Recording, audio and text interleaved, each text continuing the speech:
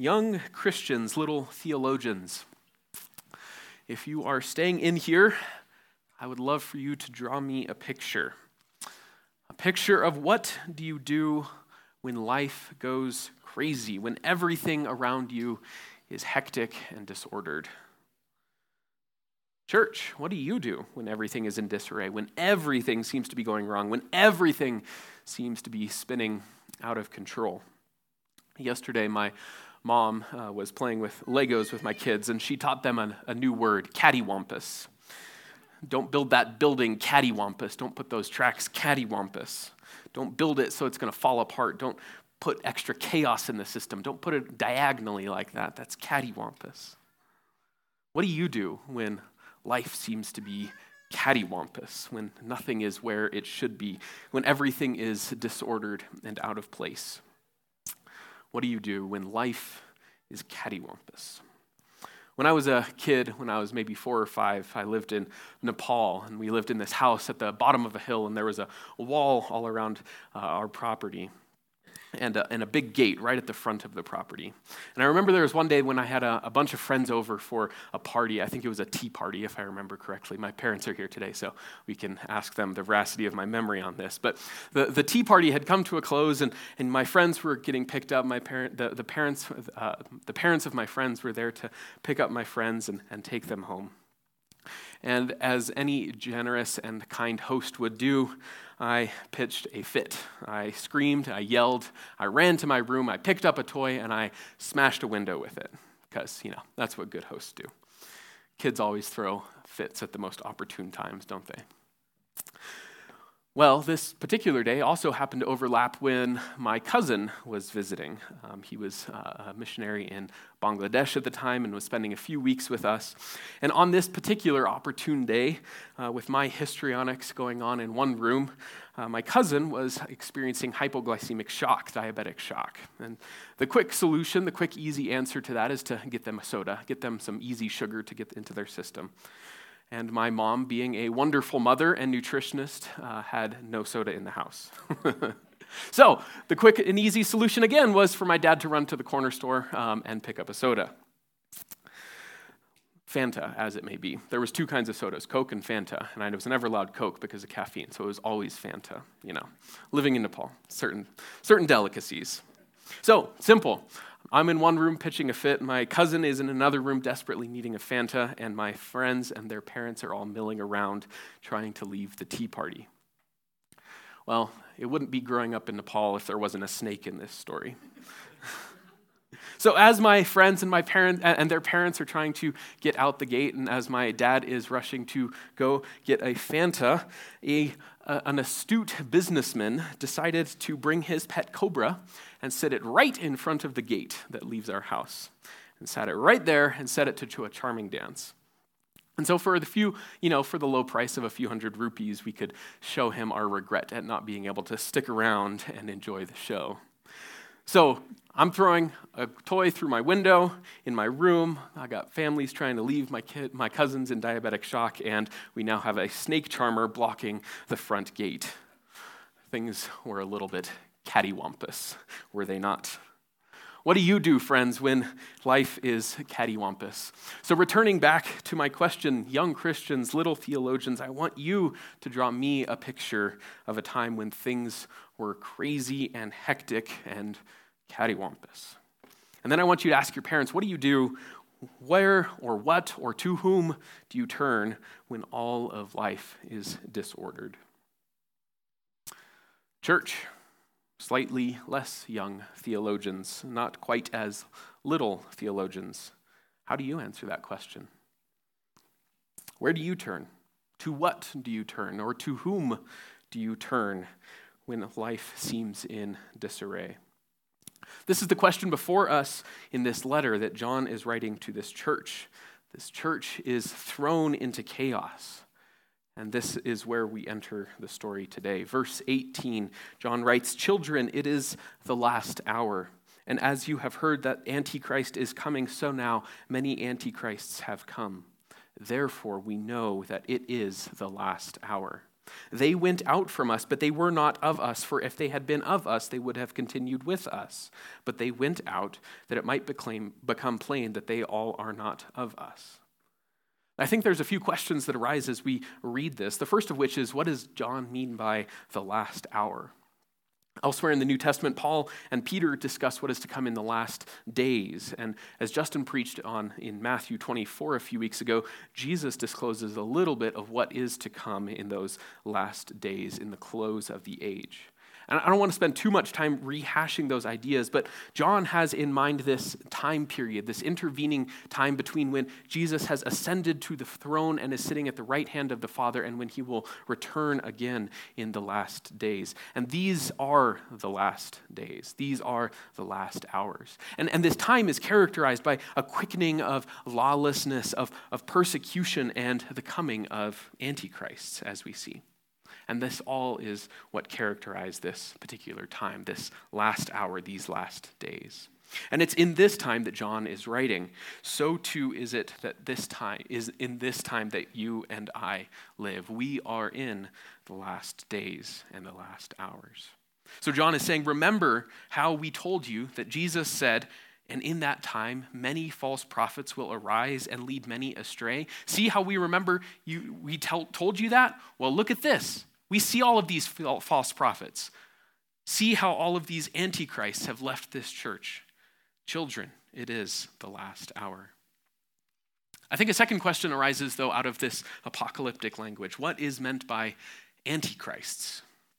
Again, I think this is a question that we could spend all day exploring, but I think it's helpful to just quickly examine what John clarifies, how John clarifies what he means by Antichrist, how he intends us to understand it. Children, it is the last hour, and as you have heard that Antichrist is coming, so now many Antichrists have come. Therefore, we know it is the last hour. They, that is the Antichrists, went out from us, but they were not of us. For if they had been of us, they would have continued with us. And then jumping down to verse 22, who is the liar but he who denies that Jesus is the Christ? This is the Antichrist, he who denies the Father and the Son. So who are these Antichrists according to John? I think we can say that he has in view, one, those who have left this particular church to whom he is writing, and two, those who are now denying Christ. That's his particular connotation of Antichrist in this particular context. And we'll say more about that in a minute, about what they're specifically teaching doctrinally. But I think we can briefly say that at least we see that they're teaching that Jesus was just a man. He was not the Christ, not the Messiah, not God in flesh. So generically, John's understanding of Antichrist are those who are just anti-Christ, those in opposition to Christ. But I think that we would be remiss if we believe that that is all that John has in mind. Notice that in verse 18 he says, as you have heard that Antichrist, singular, is coming, so now many Antichrists, plural, have come. Who is that singular Antichrist? The English preacher Martin Lloyd-Jones helpfully summarizes some of the biblical information about this Antichrist. It seems to me that there are things about which we can be certain, though a great deal remains uncertain. The Antichrist was already at work in the days of Paul and of John. Second, it is abundantly clear that although there have been many limitations of him, he will reach his maximum power just before the end of the age. And lastly, this power will ultimately be concentrated in a particular person. John says that there will be many antichrists, and yet the teaching is clear that there is going to be an ultimate antichrist, one person, a person having terrible power, able to work miracles and such wonders that he almost deceives the elect themselves.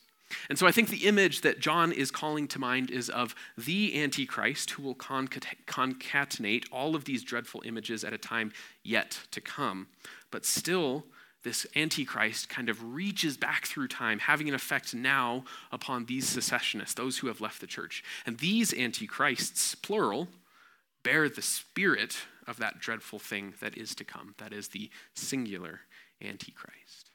So consider the context of these words. This church has seen a number of people leave the church, and these secessionists are now denying that Jesus is the Christ, the Messiah, the God who put on flesh.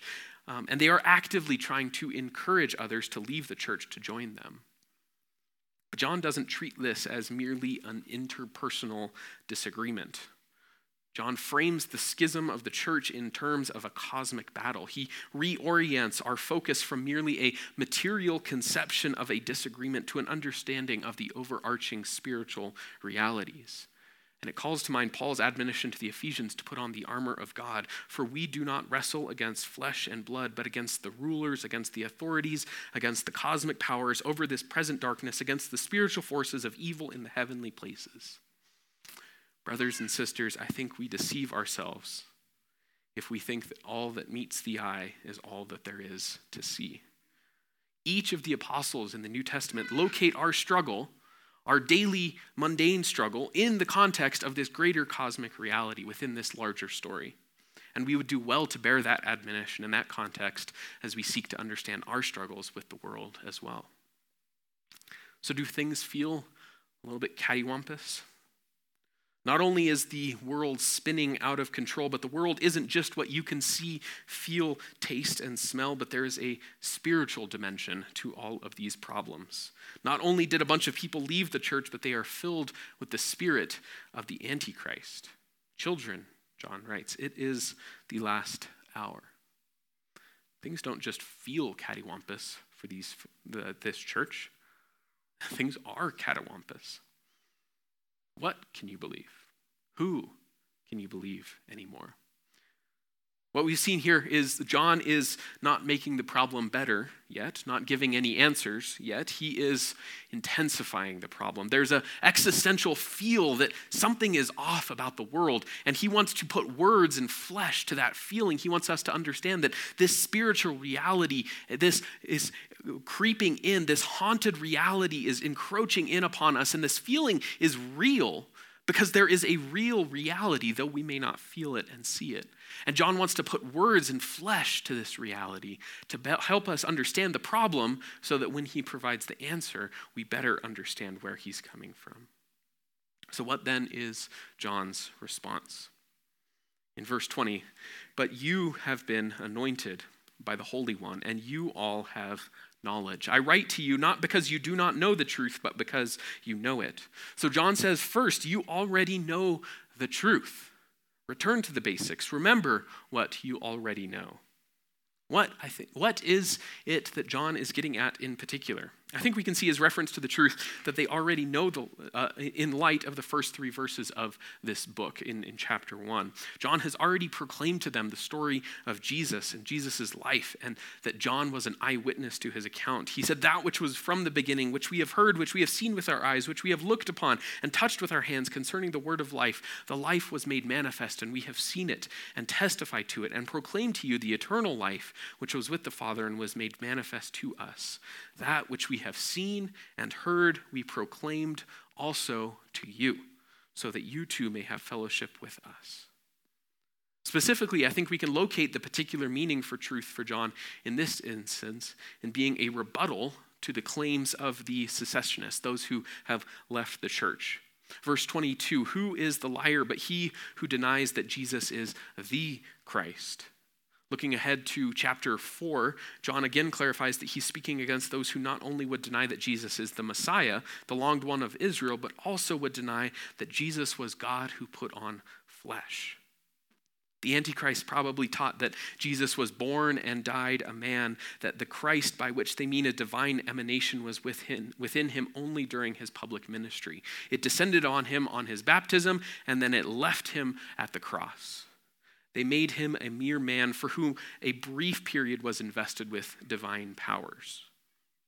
So fundamentally, this is a denial of the doctrine of the incarnation, of our understanding from the letter to the Philippians that Jesus, though he was in the form of God, did not count equality with God a thing to be grasped, but made himself nothing, taking on the form of a servant, being born in the likeness of man. But if holy, perfect, pure God can take on the life of man, live the life we could not live, then his death can atone for my sins and for your sins.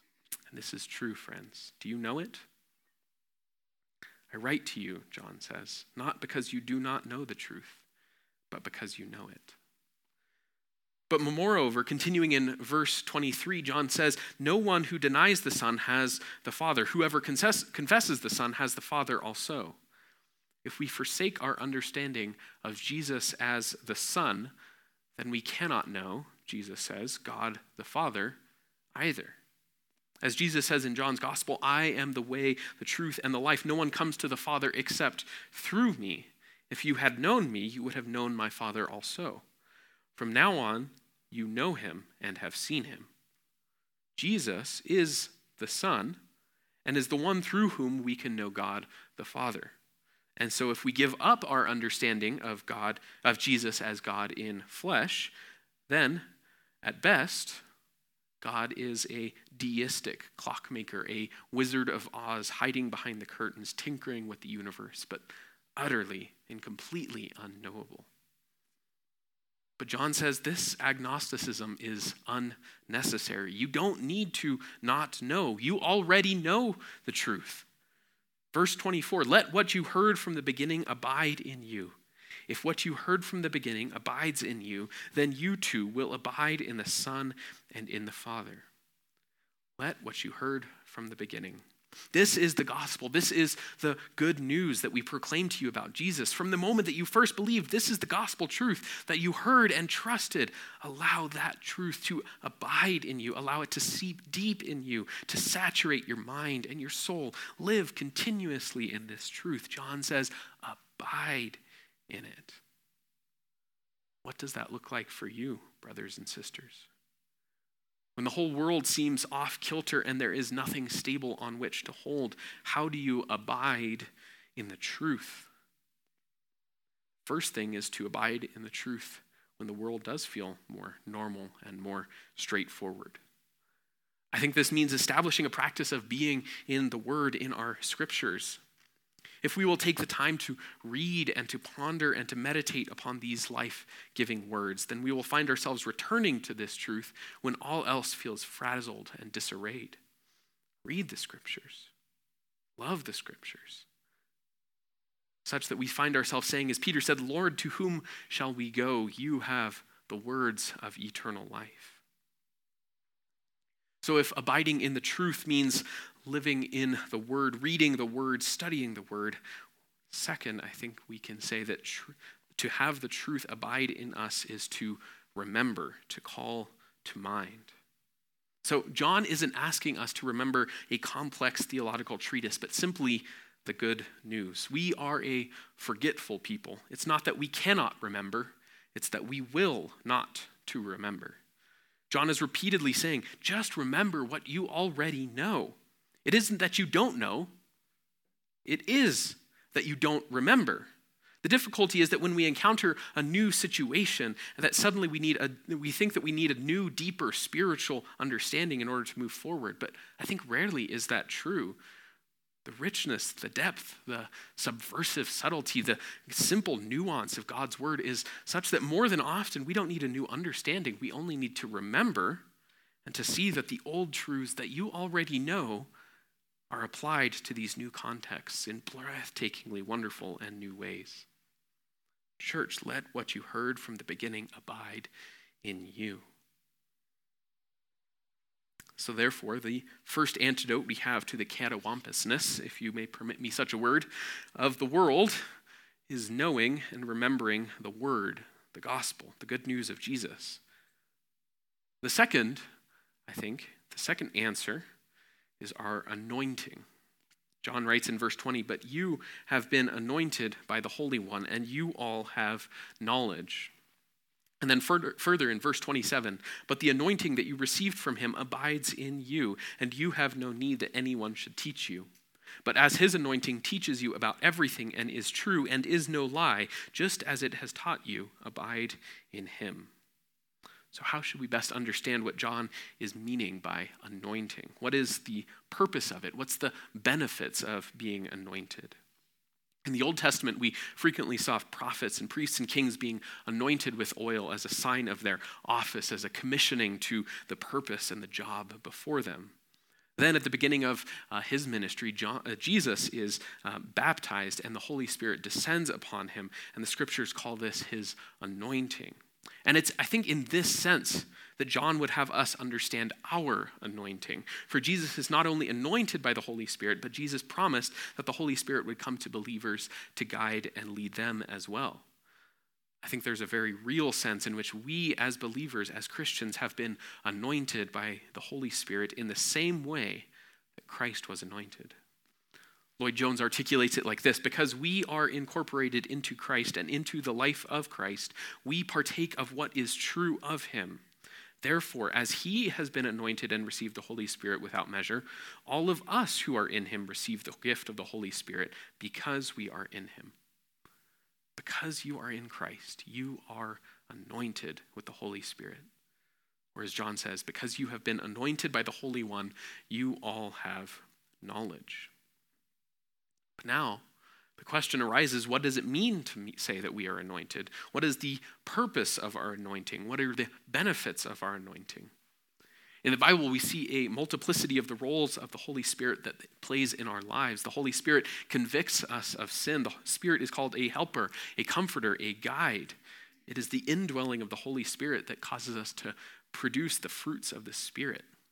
These are all true, and there's much more that we could add to our understanding of the indwelling of the Spirit. However, I think that John has just one particular function in mind when he reminds the believers of their anointing. Look at verse 27. But the anointing that you received from him abides in you, and you have no need that anyone should teach you. But as his anointing teaches you about everything, and is true and is no lie, just as it has taught you, abide in him. You, friends, have this anointing, so therefore there is no need for anyone to teach you. How best can we understand what John means by this? Because if he really means that there's no need for teaching, why is he writing this letter? Is he not teaching them? I think there's a couple things that we can say that this anointing is not, to begin. There's a common expression in our day, something that goes to the effect of, be true to yourself. Or I think I heard, get out of your mind and into your heart. Or just trust your feelings. And while I think these may seem obviously silly, or maybe not, and though they are perhaps well-intentioned, there is a Christianized version of this witticism, which calls for you to trust whatever thoughts and visions that come into your mind. Just trust it. Trust that feeling, because they are from the Holy Spirit. And I think that this mystical Christian tradition errs in that it departs from a simultaneous reliance upon the Spirit and the Word. We are to test the spirits by the Word. We have been given the Word in order that we can verify what those feelings are. The Spirit guides and leads us, but we are not guided and led only by the Spirit. The Word also helps to reconcile what we are believing. So perhaps you can find yourself espousing the view that truth is what I feel, that it appears true and rings true for you or me.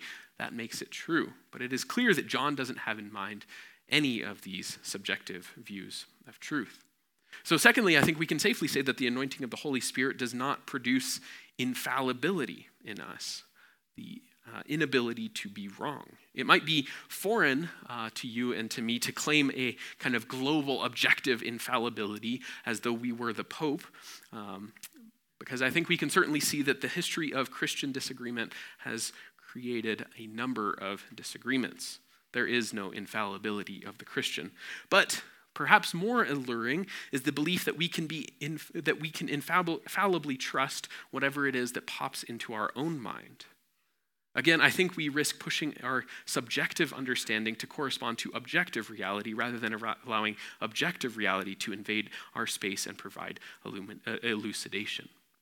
I think that there is a strain of this line of thinking that we might call the infallibility by laziness.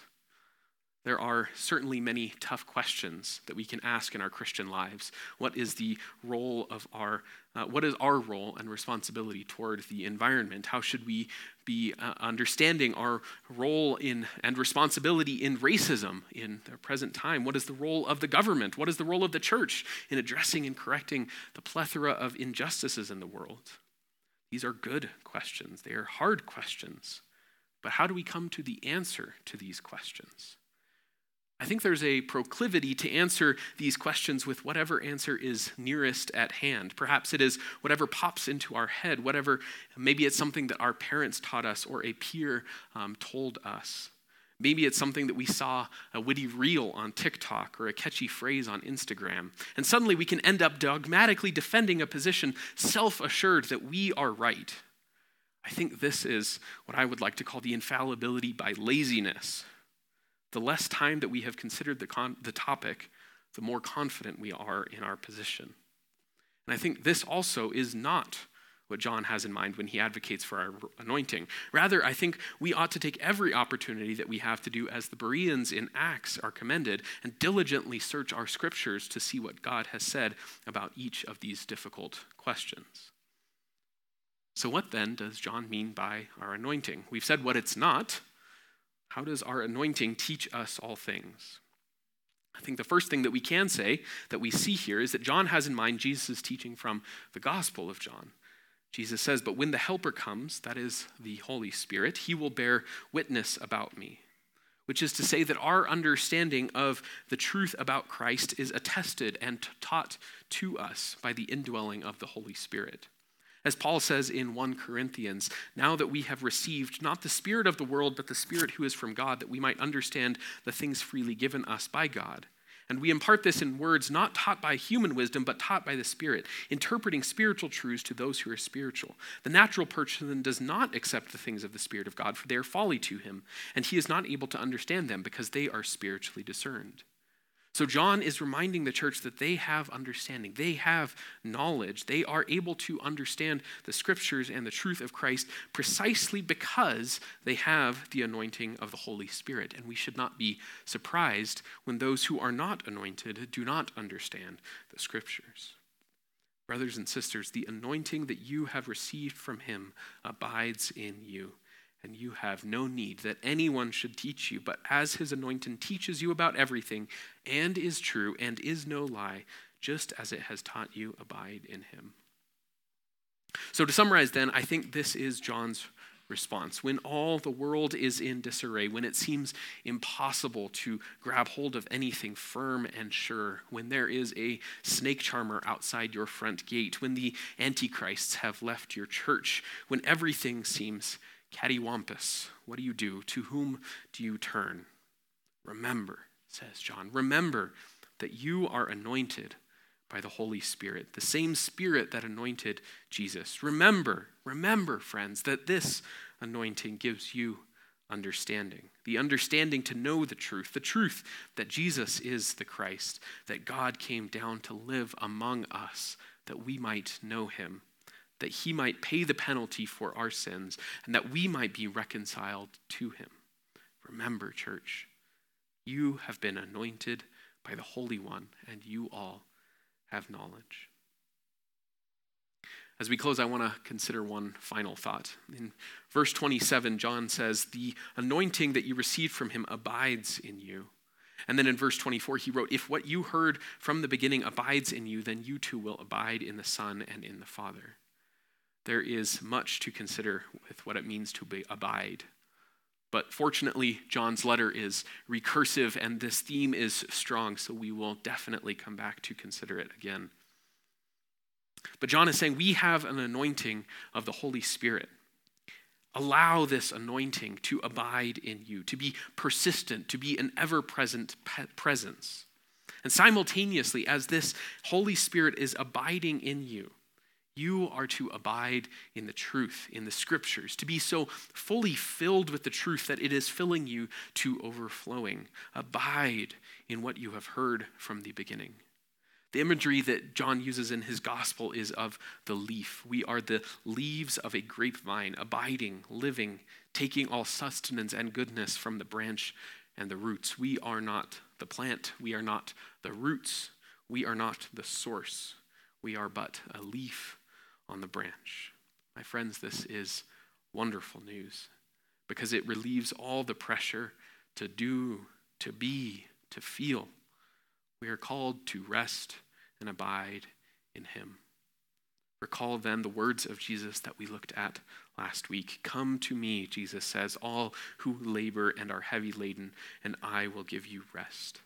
Take my yoke upon you and learn from me, for I am gentle and lowly in heart, and you will find rest for your souls.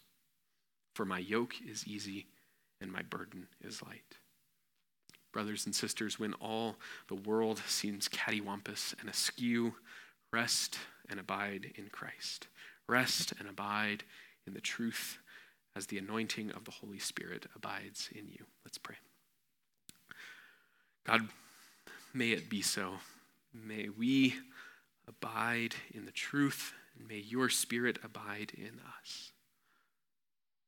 Give us a passion, a yearning, a hunger to know your truth, to know your scriptures, to know you, so that when all goes disarray, when everything seems to fall apart, God, we know where to turn and to whom to turn.